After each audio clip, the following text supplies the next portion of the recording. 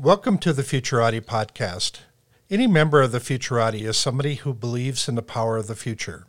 We know there's a better world ahead, and we indeed have the power to make it so. In our podcast, we talk to the best minds in the world about the most urgent problems facing mankind today, and we hope you learn as much from them as we do. I'm Thomas Fry, a professional futurist and keynote speaker. And I'm Trent Fowler, a machine learning engineer and author. Thank you for joining us.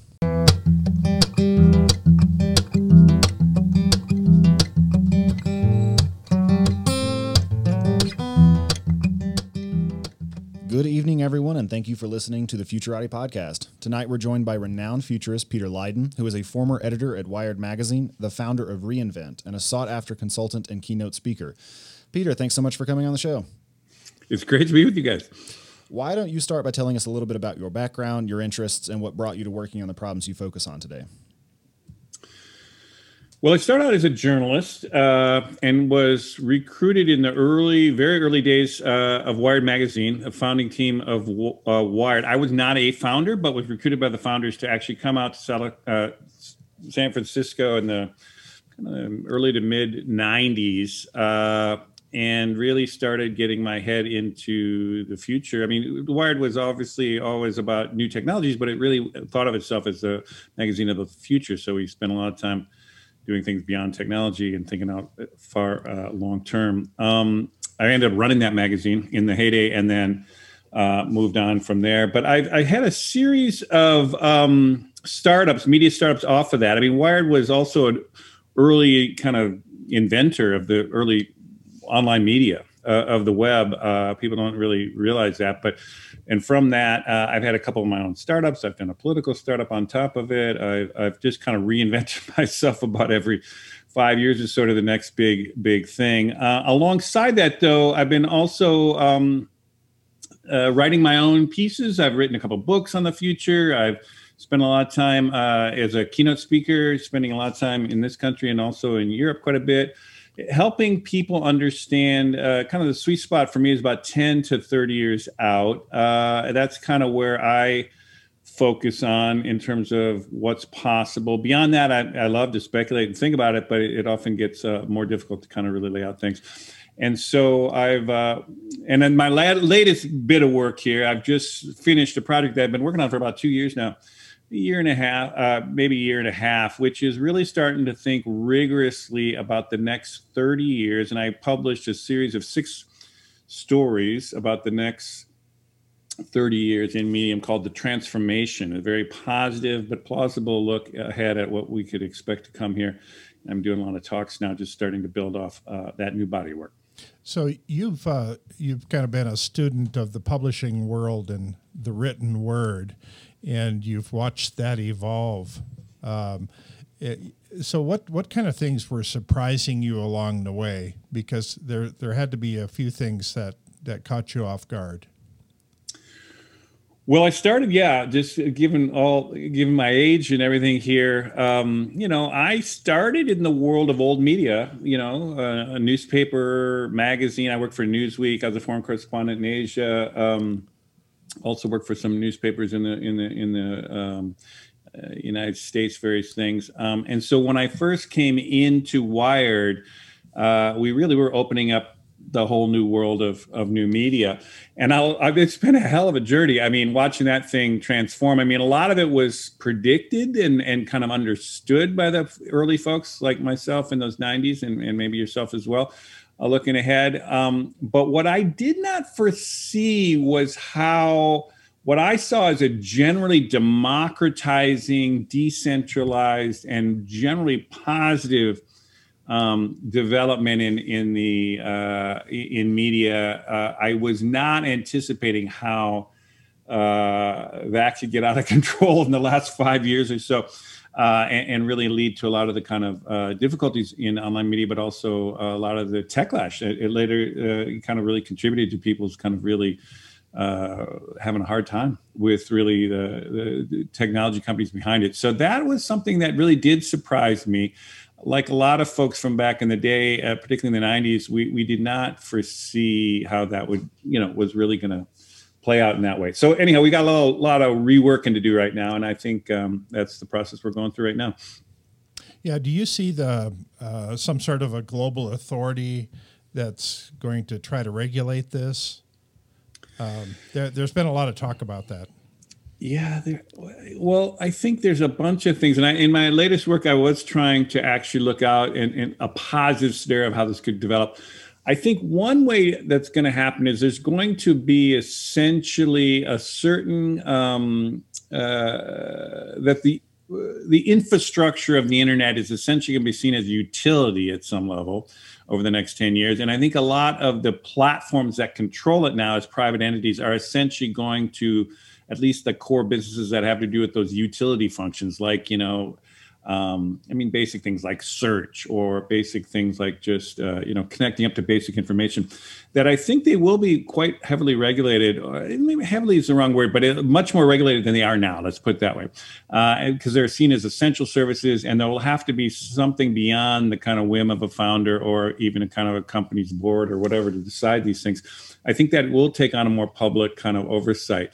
I don't know if it'll be global at that level of centralization, but I do think there's going to be a public oversight in that. I also think some of those core companies that will essentially spin off their more innovative pieces of the company. And so places like Google and others will, the utility side of the company will be kind of a boring place to be, just like, electrical utilities now or telephone utilities are kind of boring at some levels. They'll let go of that piece, and then the kind of more innovative folks will move off into the next big AIs or the, quantum computing and other things that'll happen. So they're going to probably evolve in that direction. So yes, I do think there'll be oversight. I don't think it'll be too centralized in terms of a global perspective, possibly by country, and maybe some kind of coordination at a global level. But right now, it's something's got to be done, and I think it's we're in the process of seeing it. It's kind of interesting to watch it morph right in front of our eyes.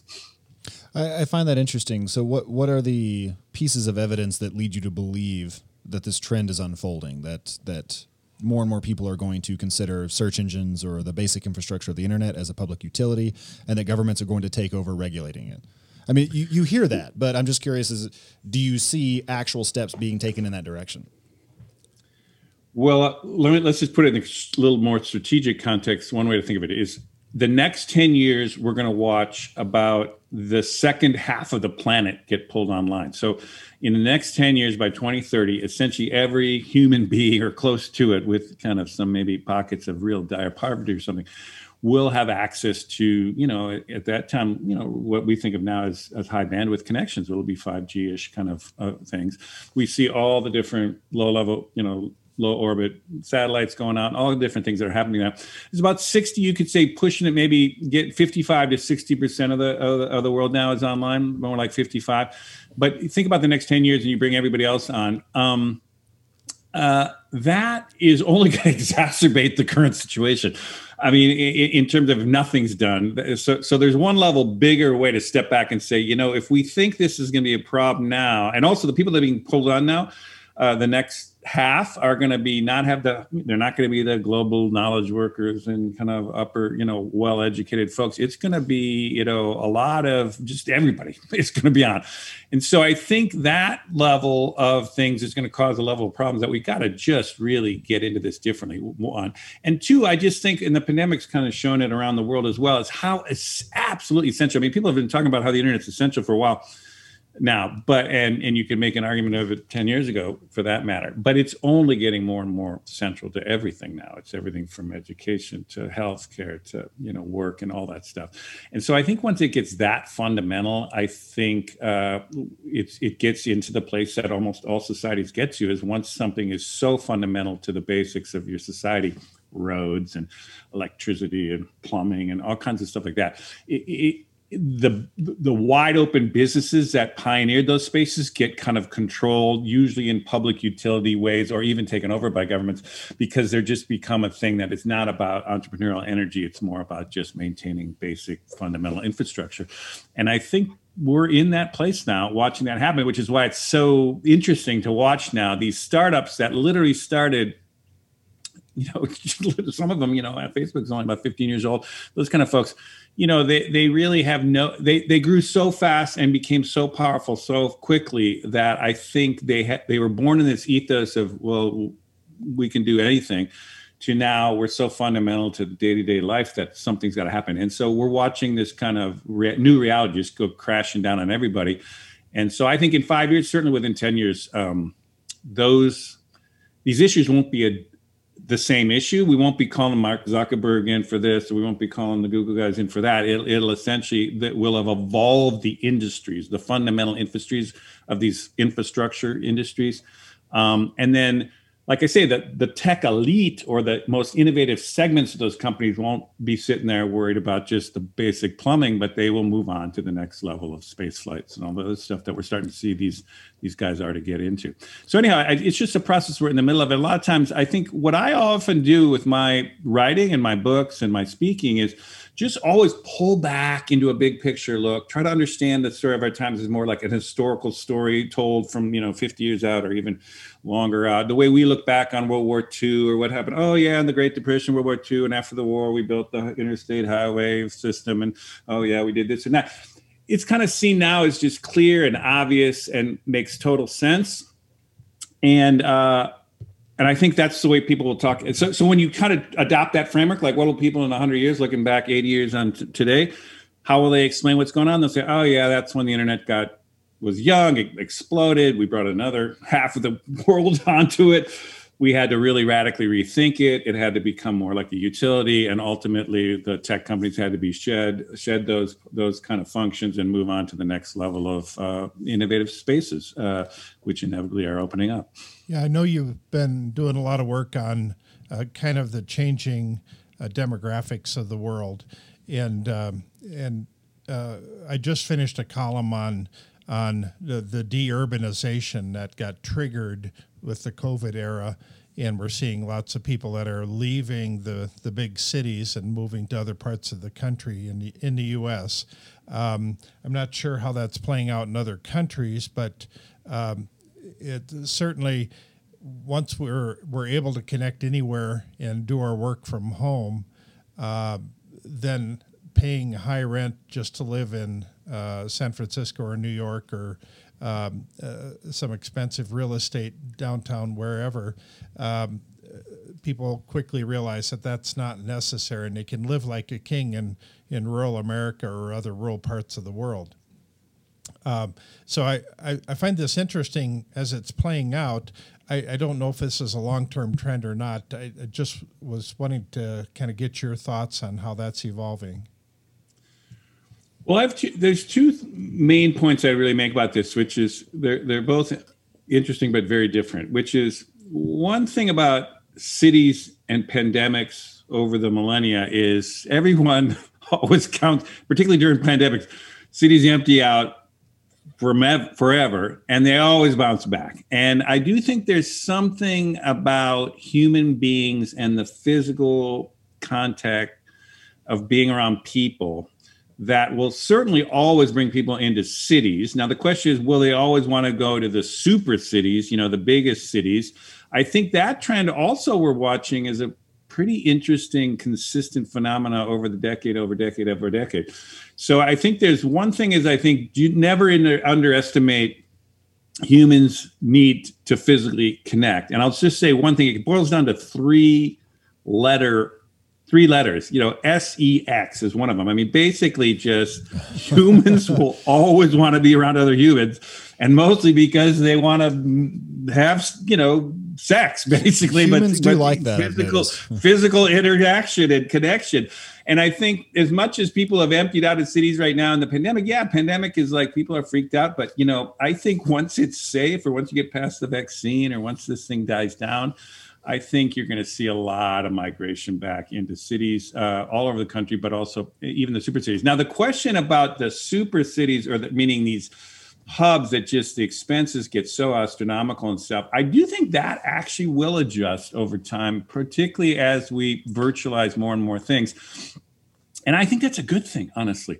I mean, I'm sitting here in San Francisco or the San Francisco Bay Area, and it was getting intolerable. Even for me, I'm a total booster. I love the area. I've been here for 25 years. And, But, it's just nothing, you couldn't move in traffic. I mean, it was just jammed. The prices were just nuts. Your kids couldn't even get, apartments and stuff. And anyhow, it got to the point where it's just unbearable anyhow.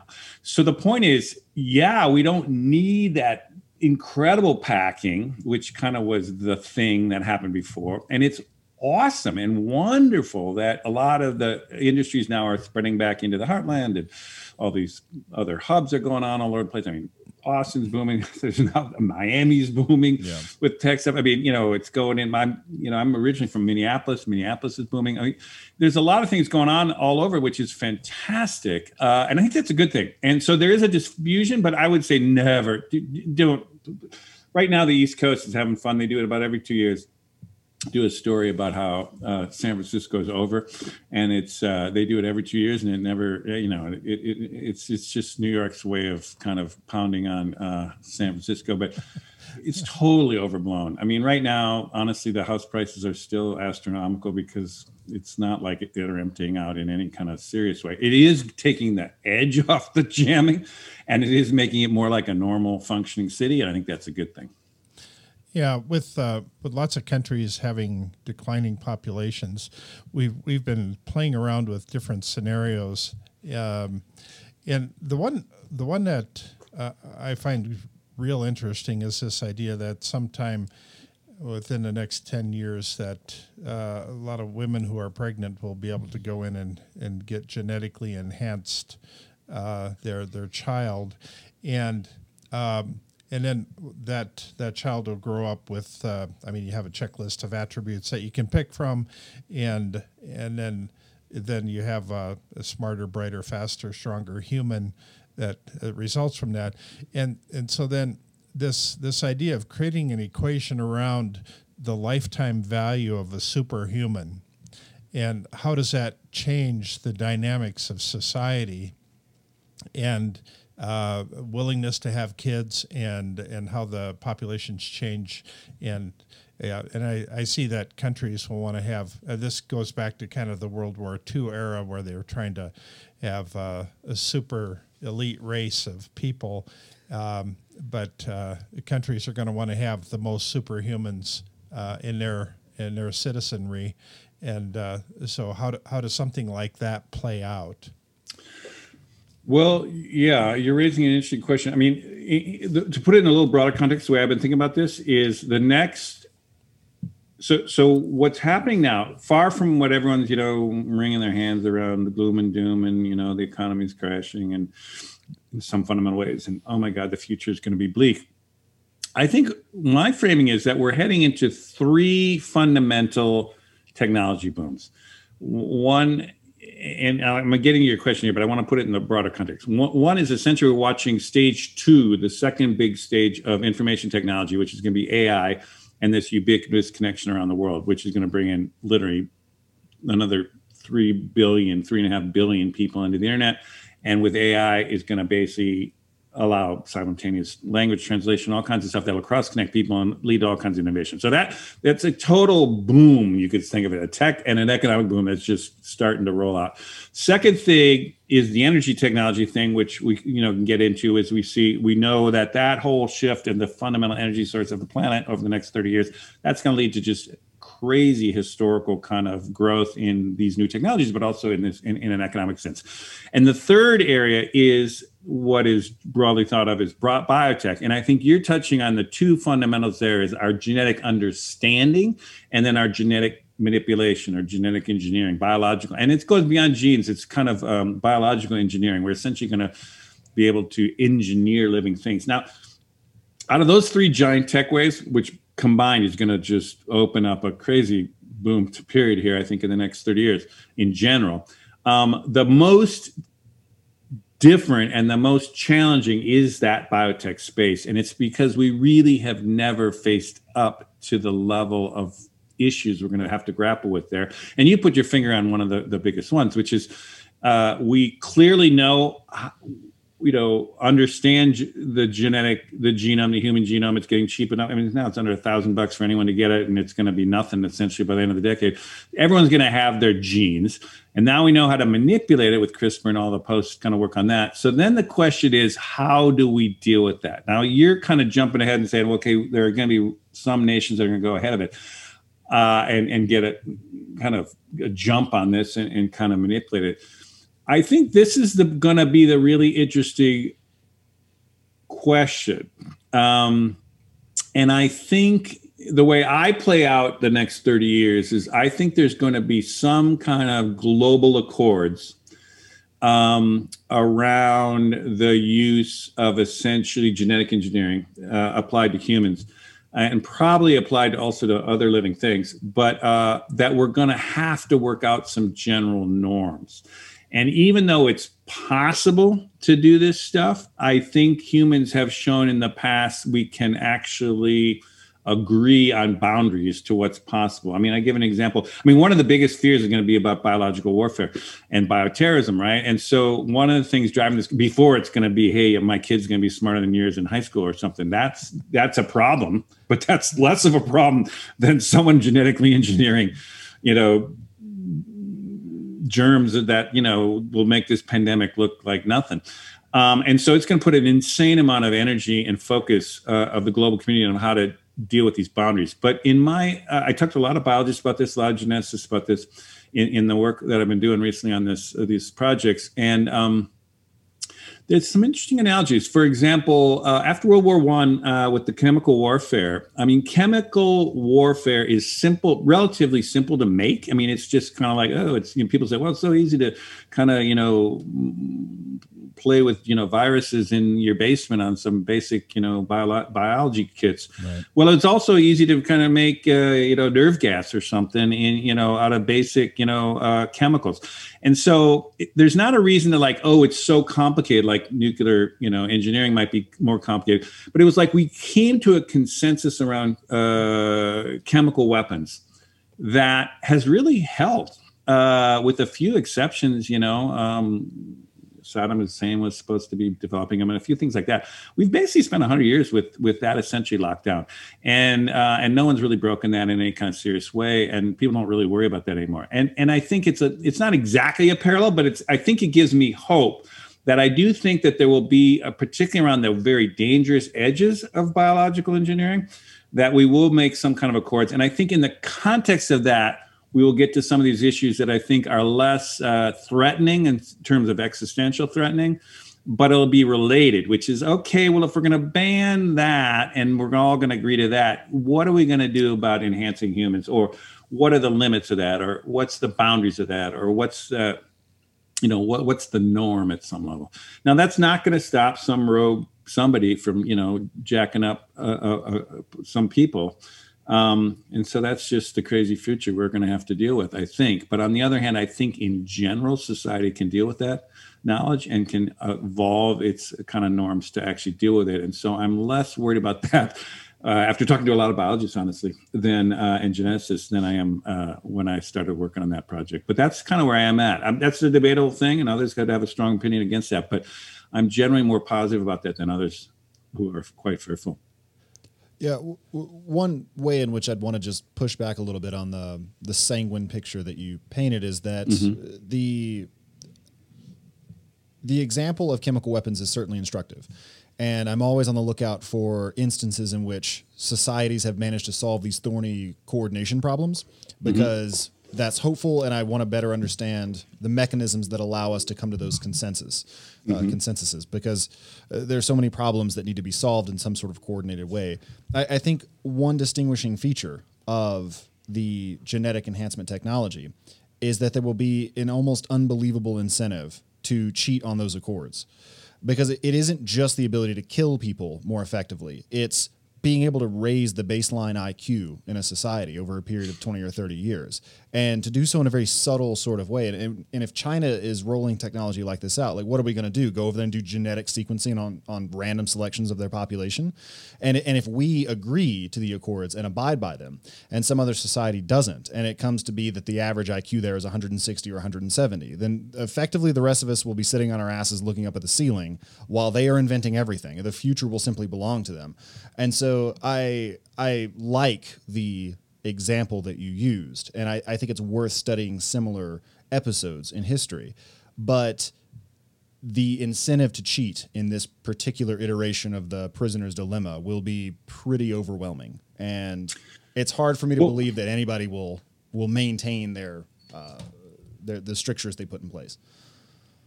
Good point. Like I say, there's a robust debate here, and we could probably spend the podcast discussing this.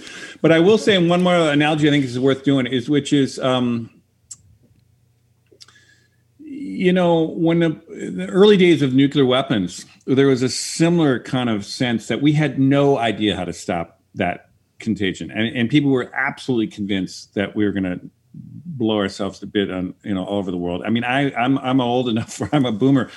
A young boomer, the back end boomer, but I can literally remember in grade school us going, ducking under desks as though that was going to do anything about a nuclear bomb and stuff. I mean, we're terrified by this. And actually, if you talk to anybody at the time, they were assuming, American cities were going to get hit, and this is how many, and how, could we deal with 100 million casualties? And anyhow, it's like that was the norm, right? And yet here we are. I mean, even though there's still a threat, and we got to think about that stuff, we figured that out. Now, and all I'm saying is, I'm not saying that's the exact same solution to figure that out, because that was a different arms race and balance of power and all kinds of stuff. But the point is, they didn't have any idea how to solve that at the time, and they eventually solved it. And we've been able to maintain that kind of situation till now. And the same thing with chemicals. So I'm just saying, this is another level of complex problem that today on this podcast, we're probably not going to figure it out per se. But I think I'm encouraged that I think there are pathways forward that show promise. There's analogies of the past that are actually encouraging. And then what I'm kind of fighting against, not with you guys per se, but in general with my body of work, is there are so many people out there talking about the negative possibilities of the future and disaster scenarios and dystopias and, oh my God, we're doomed in a million ways, right?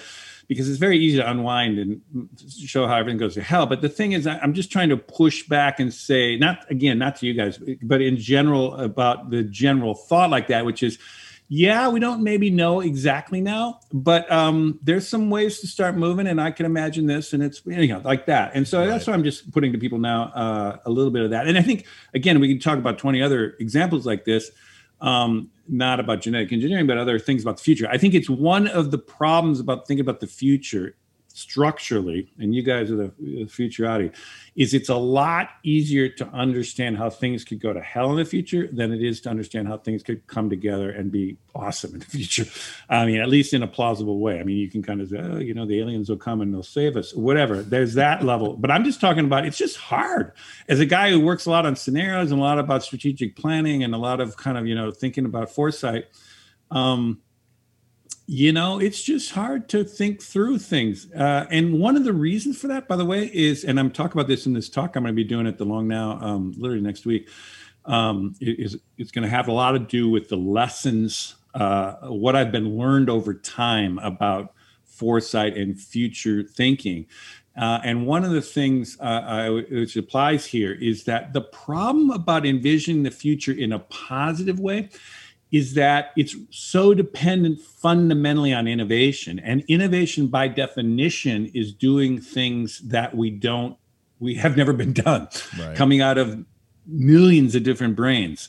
And so one brain today thinking ahead over the next 30 years, which I just was doing, it's impossible for me to project all the innovation that's going to come spewing out of, all these things in the next 30 years to solve this stuff.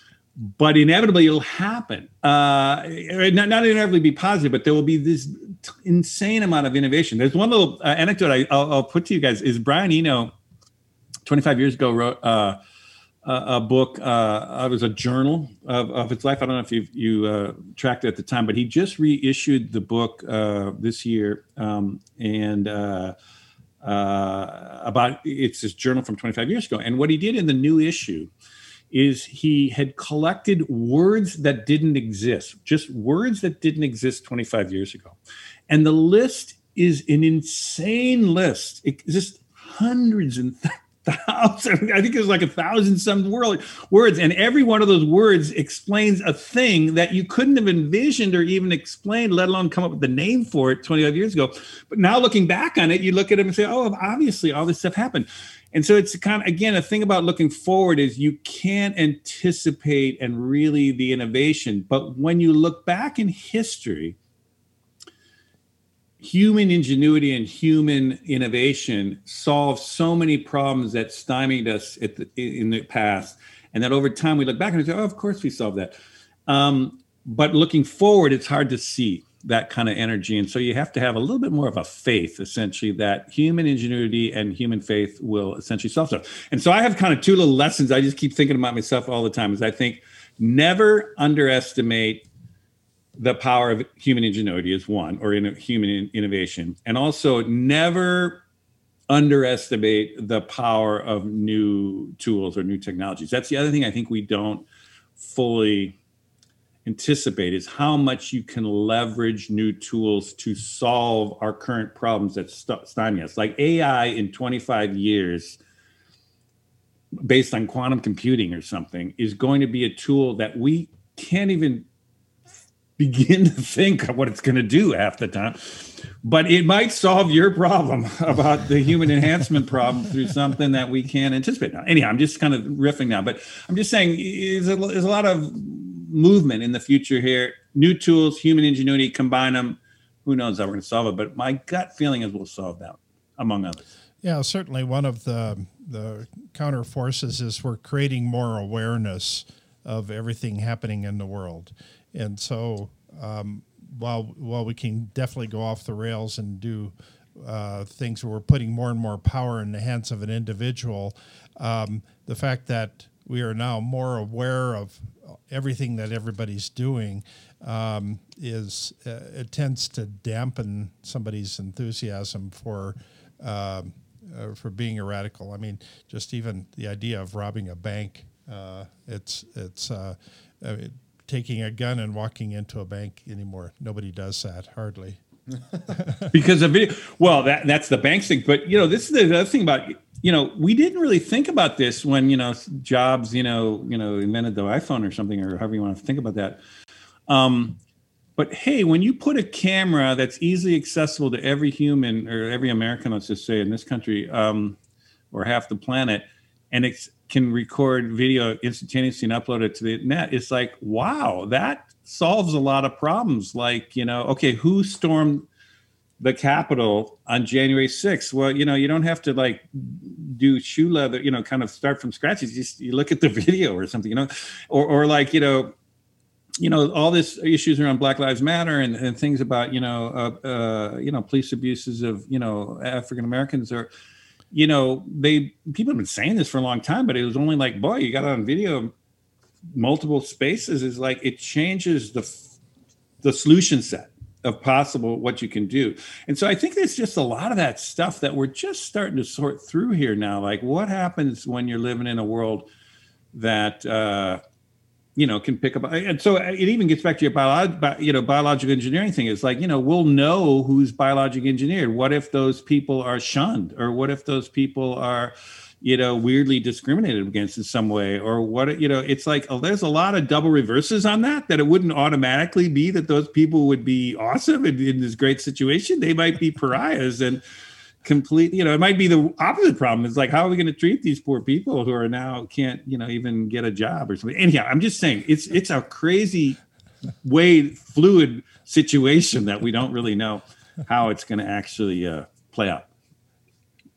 Yeah, so I wanted to get your thoughts on methodology, because you're a futurist, Thomas is a futurist, and in the discussion that we just had about the difficulty in predicting how things are going to unfold, there were two issues that I felt like you were highlighting. The first is that it's much easier to game out scenarios in which everything goes wrong, for the same reason that there's lots of ways for a pile of glass to be a pile of glass, but fewer ways for it to be a plate or a cup. And then also, it's extraordinarily difficult to forecast innovation and to figure out the different ways in which people will solve problems or use tools creatively. So I'm just wondering how you get any purchase on this task at all. How do you track different trends? How do you single out which ones you think are going to be the most consequential? How do you think about the ways they interact? Walk me through your process for that. Okay, and actually, there's my latest project, this transformation series, which is, you can see it as my next book essentially, but at this stage, it's a series of 6 stories out there, about 25,000 words. What I basically distill, let me step back to this another way. Is my first book it started in a cover story in Wired in the mid '90s called The Long Boom, and it was essentially a story of the future history of the world. It's actually started from 1980 to 2020, but I was writing this in, let's say, 95. So it's the middle of that period, and I had 25 years ahead of me. And it was a cover story in Wired, very influential at the time, and made people think differently about what could play out in those next 25 years. It became a book, went into many languages. And so anyhow, and I spoke about around that for many years after that. Anyhow, the point being is, here it's 2020, right? And so went back into the work I had done before and said, okay, well, what had worked, what was accurate, and what wasn't accurate. So it's an interesting little device that could make me, because I was the guy who wrote it and reported it. I had a co-author, by the way, Peter Schwartz. So, but I was basically wrote it, and so in this project, on my own, I said, well, I'm going to do the same process going up to 30 years to 2050.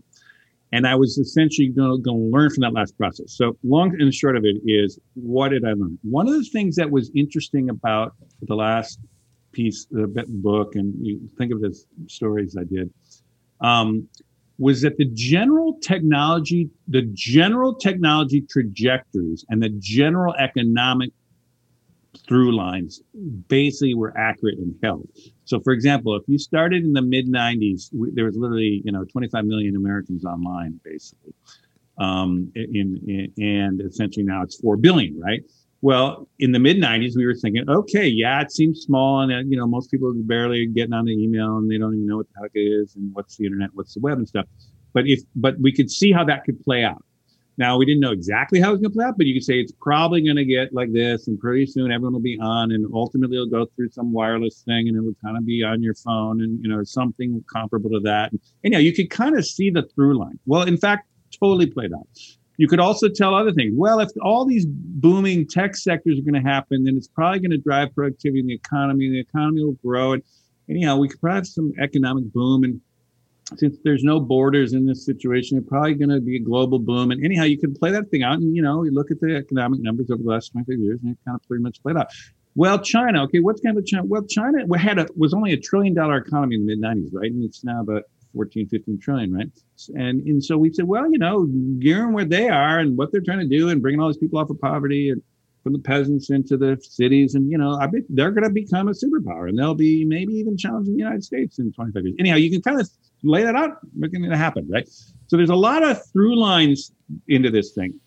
Things that get trickier was we threw things into the original piece, like, well, we're going to go back to Mars, or so we thought we'd get back into space and go into Mars. Well, that was a political decision that had to do with a lot of things.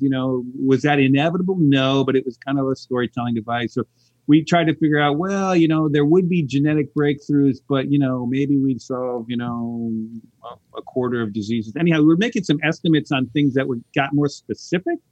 Those were harder. Or we thought fuel cell technology was going to be a bigger deal in alternative energy than, in fact, it turned out to be.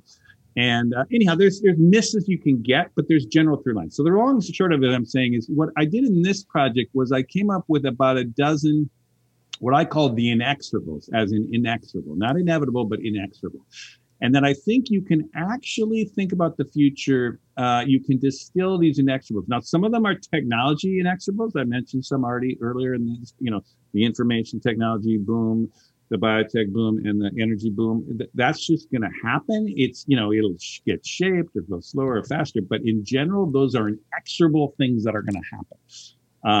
And you can just count on them, right? There's also demographic things. We know that the boomer generation is literally going to die off at this period, and the millennials and the Gen Zs are going to basically take over, and they're going to drive stuff. So you can see, well, what are those younger generations interested in? Well, they're much more interested in racial diversity and inequality and climate change. And so, and what were the boomers all obsessed with? More other individualistic kind of things, and, climate denial and, a bunch of stuff that, is going to go stage left off. And so you can kind of actually play with these experts. Say, okay, that's probably going to happen in politics. And anyhow, you can kind of go through a bunch of them. I came up with about a dozen that affect America in the next 30 years. And I actually came up with about maybe half a dozen or for globally.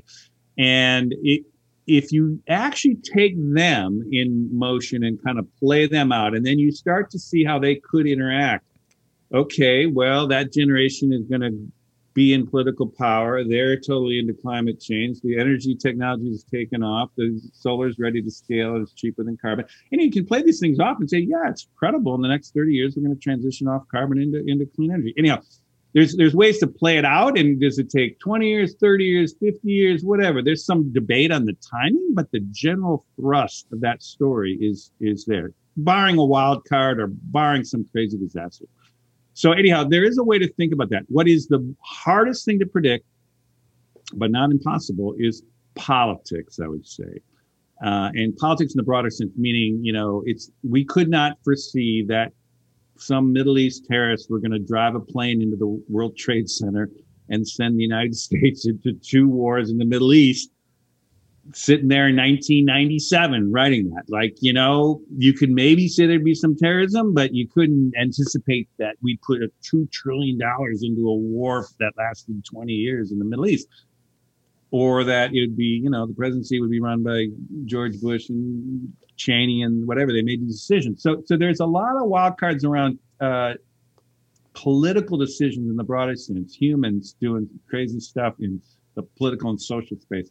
But other stuff that you can actually hang on to. And I think that's the missing piece that people underestimate, which is, because a lot of people say, there's no way you can predict the future, period. Not true, actually. For example, right now, the population in the United States is 335 million people. You know what generations they are. You just push them out 20, 30 years. And those millennials that are 39 now are going to be 59, in 20 years, and what happens when you're 59? You're, running companies and blah, blah, blah. What happens with those Gen Zers who are just coming on? Oh, they'll be having families in 20 years. Anyhow, there is ways to game out the future and act in ways that really help you think strategically about what's coming. Accurately, I would say. I'm reminded years ago of when I did a Da Vinci Institute interview with Robin Hanson, the futurist and economist at George Mason University. Mm-hmm. And we spoke for like 2 hours. But one of the things that really stuck out to me was I asked him a similar question, and his answer in essence was something like, well, find trends and assume they'll continue, because they usually do, right? And eventually this will go off the rails, but for the most part, whatever is currently happening is a trend will probably continue to happen. And if you just assume that, you can do a lot better than other people in trying to prognosticate. That still leaves the question of how you find the trends. Like, so do you have some methodology for figuring out what you just said with respect to how demographics change or what the younger generations prioritize compared to older generations? I do. And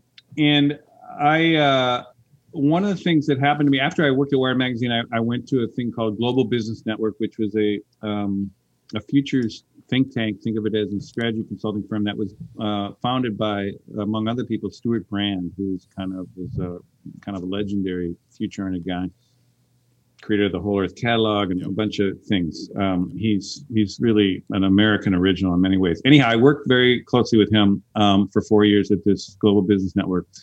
And one of the things that it was called Global Business Network. And why was it called network? Because the methodology that GBN used and that Stuart essentially perfected, Stuart Brand, was you have to identify a network of what he called remarkable people. There's others in this space that also focus on this. And the reason they use this kind of amorphous word, remarkable people, is there is a group of people that I've come to understand. It's kind of, you know them when you see them, but essentially they're innovators. They're usually experts in a space, but they're innovators and they are forward thinkers, and they tend to think about the future more rigorously and more consistently than other experts. So there's experts, like a lot of academics, for example, are experts in their fields, but they're thinking backwards, or they're meaning into the past, or they're kind of they're not thinking innovatively into the future. And so let's say out of 100 experts, there's maybe 10 of them or something that would fit this category of looking forward. Anyhow, if you identify these people over time, and some of them who are really good are well known, and you kind of keep going back to them, there's a way you can stitch together essentially a network of minds, of creative minds, innovative minds that help you envision the future. And what it really does is sniffs out kind of your question, what you're asking, is they are the ones that normally tell you what, or give you a hunch. They say, I saw something like this happening. It's not been really remarked on, or I haven't seen articles on this, but this seems to be something that's interesting and I would look closer at. Or they'd have maybe looked closer and they'd give you some idea, but whatever. Or maybe there is an article or two and, they connect the dots on them and they'd say, if I were you, I'd be thinking about this. The long and short of it is, like, the way you kind of triangulate on what's important and what's emergent that's really worth watching is essentially through networking. I mean, you guys your podcast is a good example. It's like, now you've got me coming in and I'm telling you everything I know, and you get someone else next week, and but over the course of a year you're getting all these like people out there looking at a million things, right? And pretty soon you can actually triangulate and say, well, I saw this pattern going on with these 3 people, kept talking about this thing, and those 6 were related to it. And anyhow, you pick it up, the signals through the noise. And that's the second methodology I use. So I use it's an inexorable thing. That's usually often based on data or information and stuff that you can get through other secondary sources and stuff. But this is essentially through interviews. And so my entire career, from a journalism, but also all through my futurism years of the last 25 years, is I've almost always had something like you guys got, like I often have an event series where I'm interviewing people, or I'm hosting, or I have a roundtable series, or if it's online, I pioneered some of the early roundtables in video and various things with my last company, Reinvent. I'm always picking the brains of everybody, and making money off it somehow. You got to always figure out a way to get money on it. But basically, the uber effort is to kind of stitch together insights from many different people and many different sources. And when you get someone who's great, like this is why I mentioned to you how I was listening to your David Brin podcast earlier that had been previous to me here a few months ago. But he's one of those gems. Like you eventually identify who the gems are, and you can kind of go back to them too. And so there's just a kind of a thing, and you say, well, what fits the category, and how do you really identify them? It's a kind of it when you see it thing. But if you get enough of those over the course of a lifetime, which I've been fortunate to do, it really is helpful in understanding what's coming next. And what I do actually in my career, let's put it this way, is I tend to then, whether it's through speaking, I do a lot of kind of keynote speaking, or through talking to senior executives or leaders, or is essentially distill those insights and synthesize them and kind of make them understandable to other people. Who would be up to their eyeballs. So this last series that is of 25, or of these 6 stories, was based on in-depth interviews with at least 25 core ones. And instead of a senior exec talking to 25 people like that for 2 to 3 hours each, they listen to me for 45 minutes, kind of distill down what I'm learning. And anyhow, there's a translation factor for a guy like me, and maybe you guys are maybe the same in that way. But anyhow, there's a function for the distillation, synthesis, and communication thing, which is kind of where I come. But the method is to tap into this diverse set of, and diverse, meaning very diverse, very different, very innovative brains. Yeah, so you're counting on a kind of a remarkable people network. And yes, that's... not one of the formal methodologies that typically gets listed, but it makes perfect sense, though. Well, I'm reminded of a quote from Peter Thiel where he says that he doesn't do productivity systems. He just wakes up and talks to the most interesting people that he can all day long, and then billions of dollars come out of that. Of course, he's brilliant as well, but it really helps if you can just, regularly pick the brains of really smart people.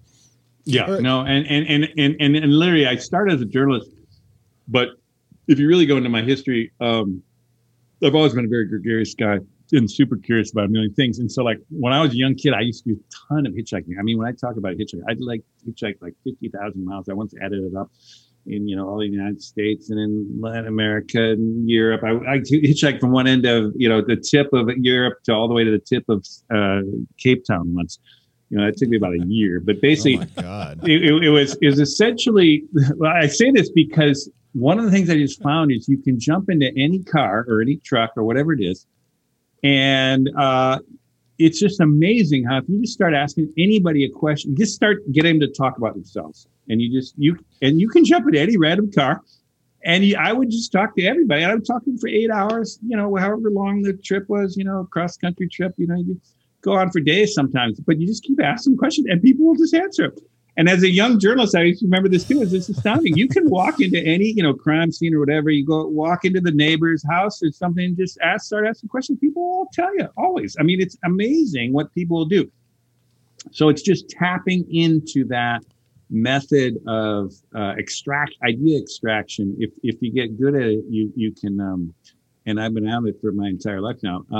It isn't a formal thing. The way you just said is not your formal foresight tool, but honestly, it's the best method from my point of view, and it really it's been central to the way I do things.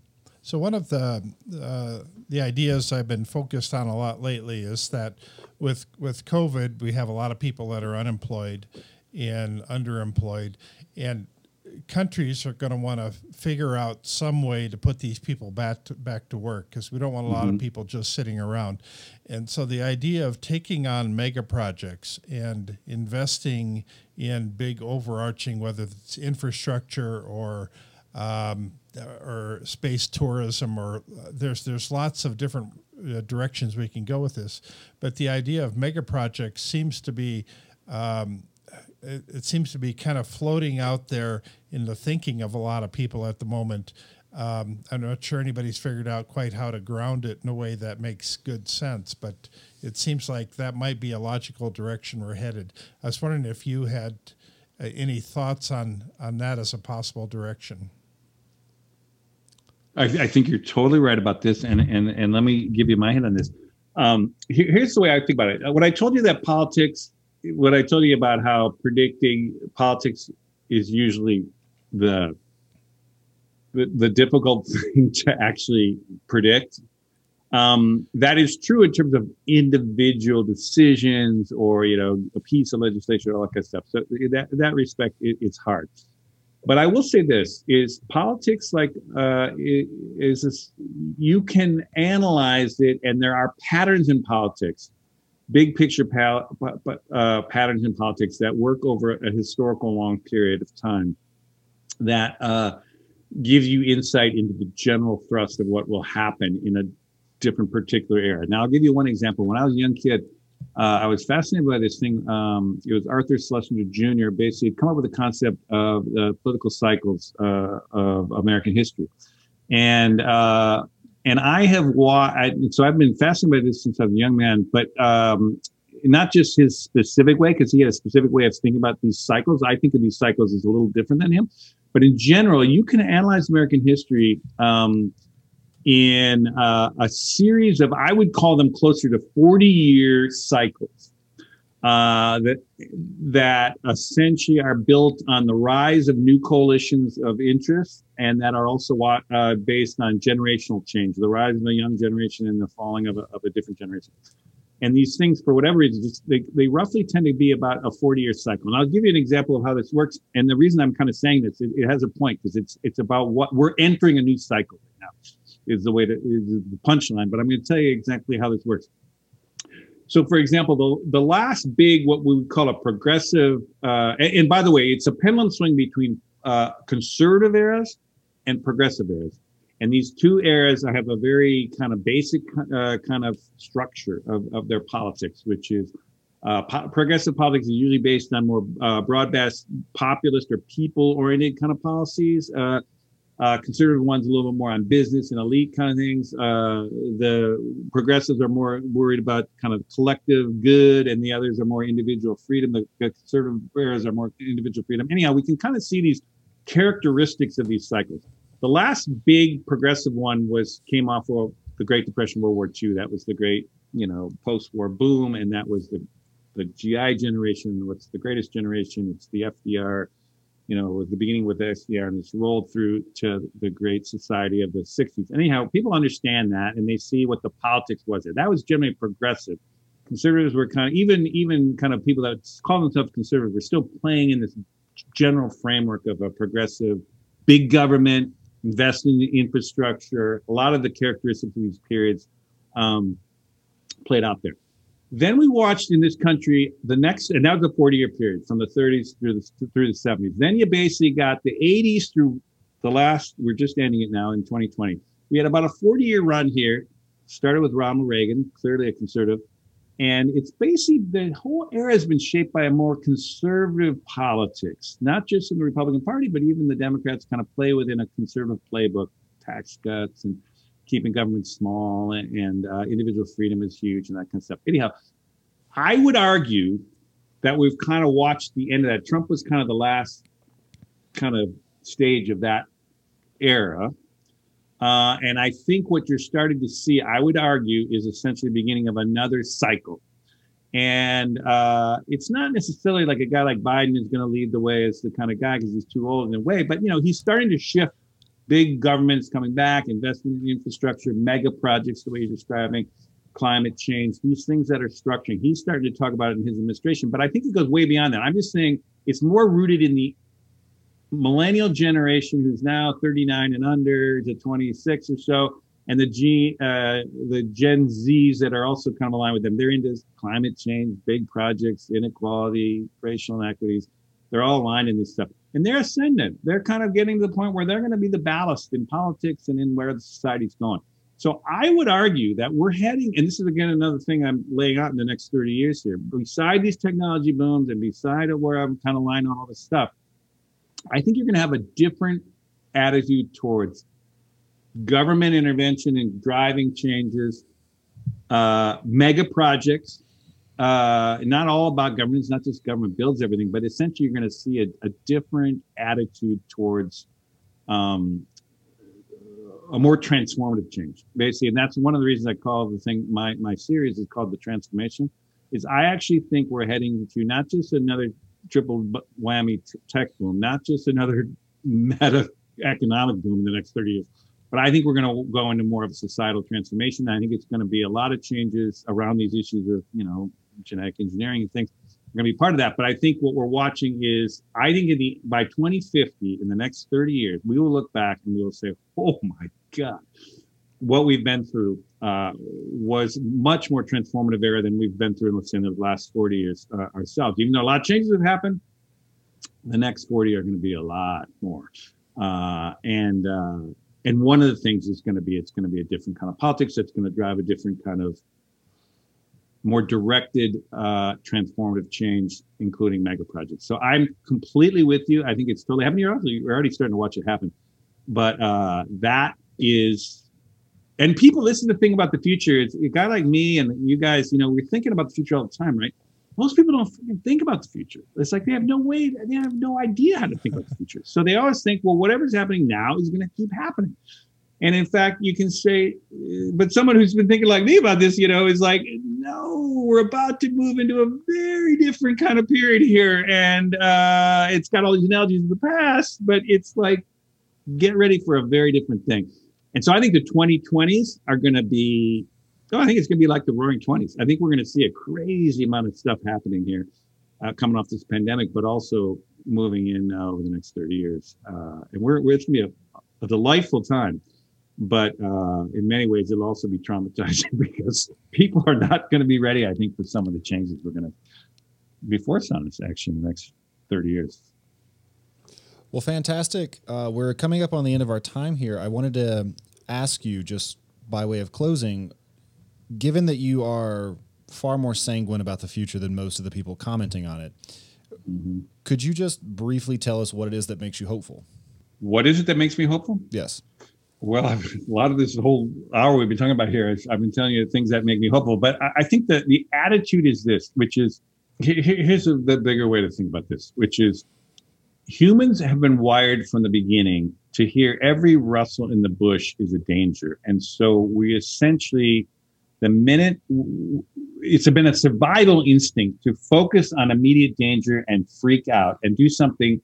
And the people that freaked out about that rustle in the bushes, 5 times out of, 6, it was nothing. It was a breeze, and so the guy who was ignoring the rustle does fine. But, that one time it's the lion, and that one who freaked out essentially survived.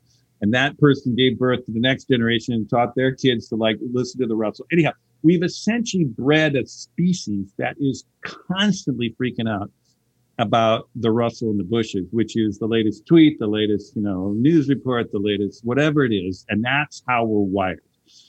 It turns out that even though that's how we're wired, that's not really an accurate way to understand the history of humans. It has been, from my way of seeing things, an almost unremitting story of progress. Now, granted, it's backwards, we get setbacks and there's wars and there's these things. But in general, particularly in the last 200 years, it is undeniable that there has just been an upward trajectory of general society, and that you would be insane as a person, at least in the United States, to say you would rather live in any other period of time. I mean, even back 40 years, if you're a woman or a person, gay person, would you want to live today or would you want to live 40 years ago?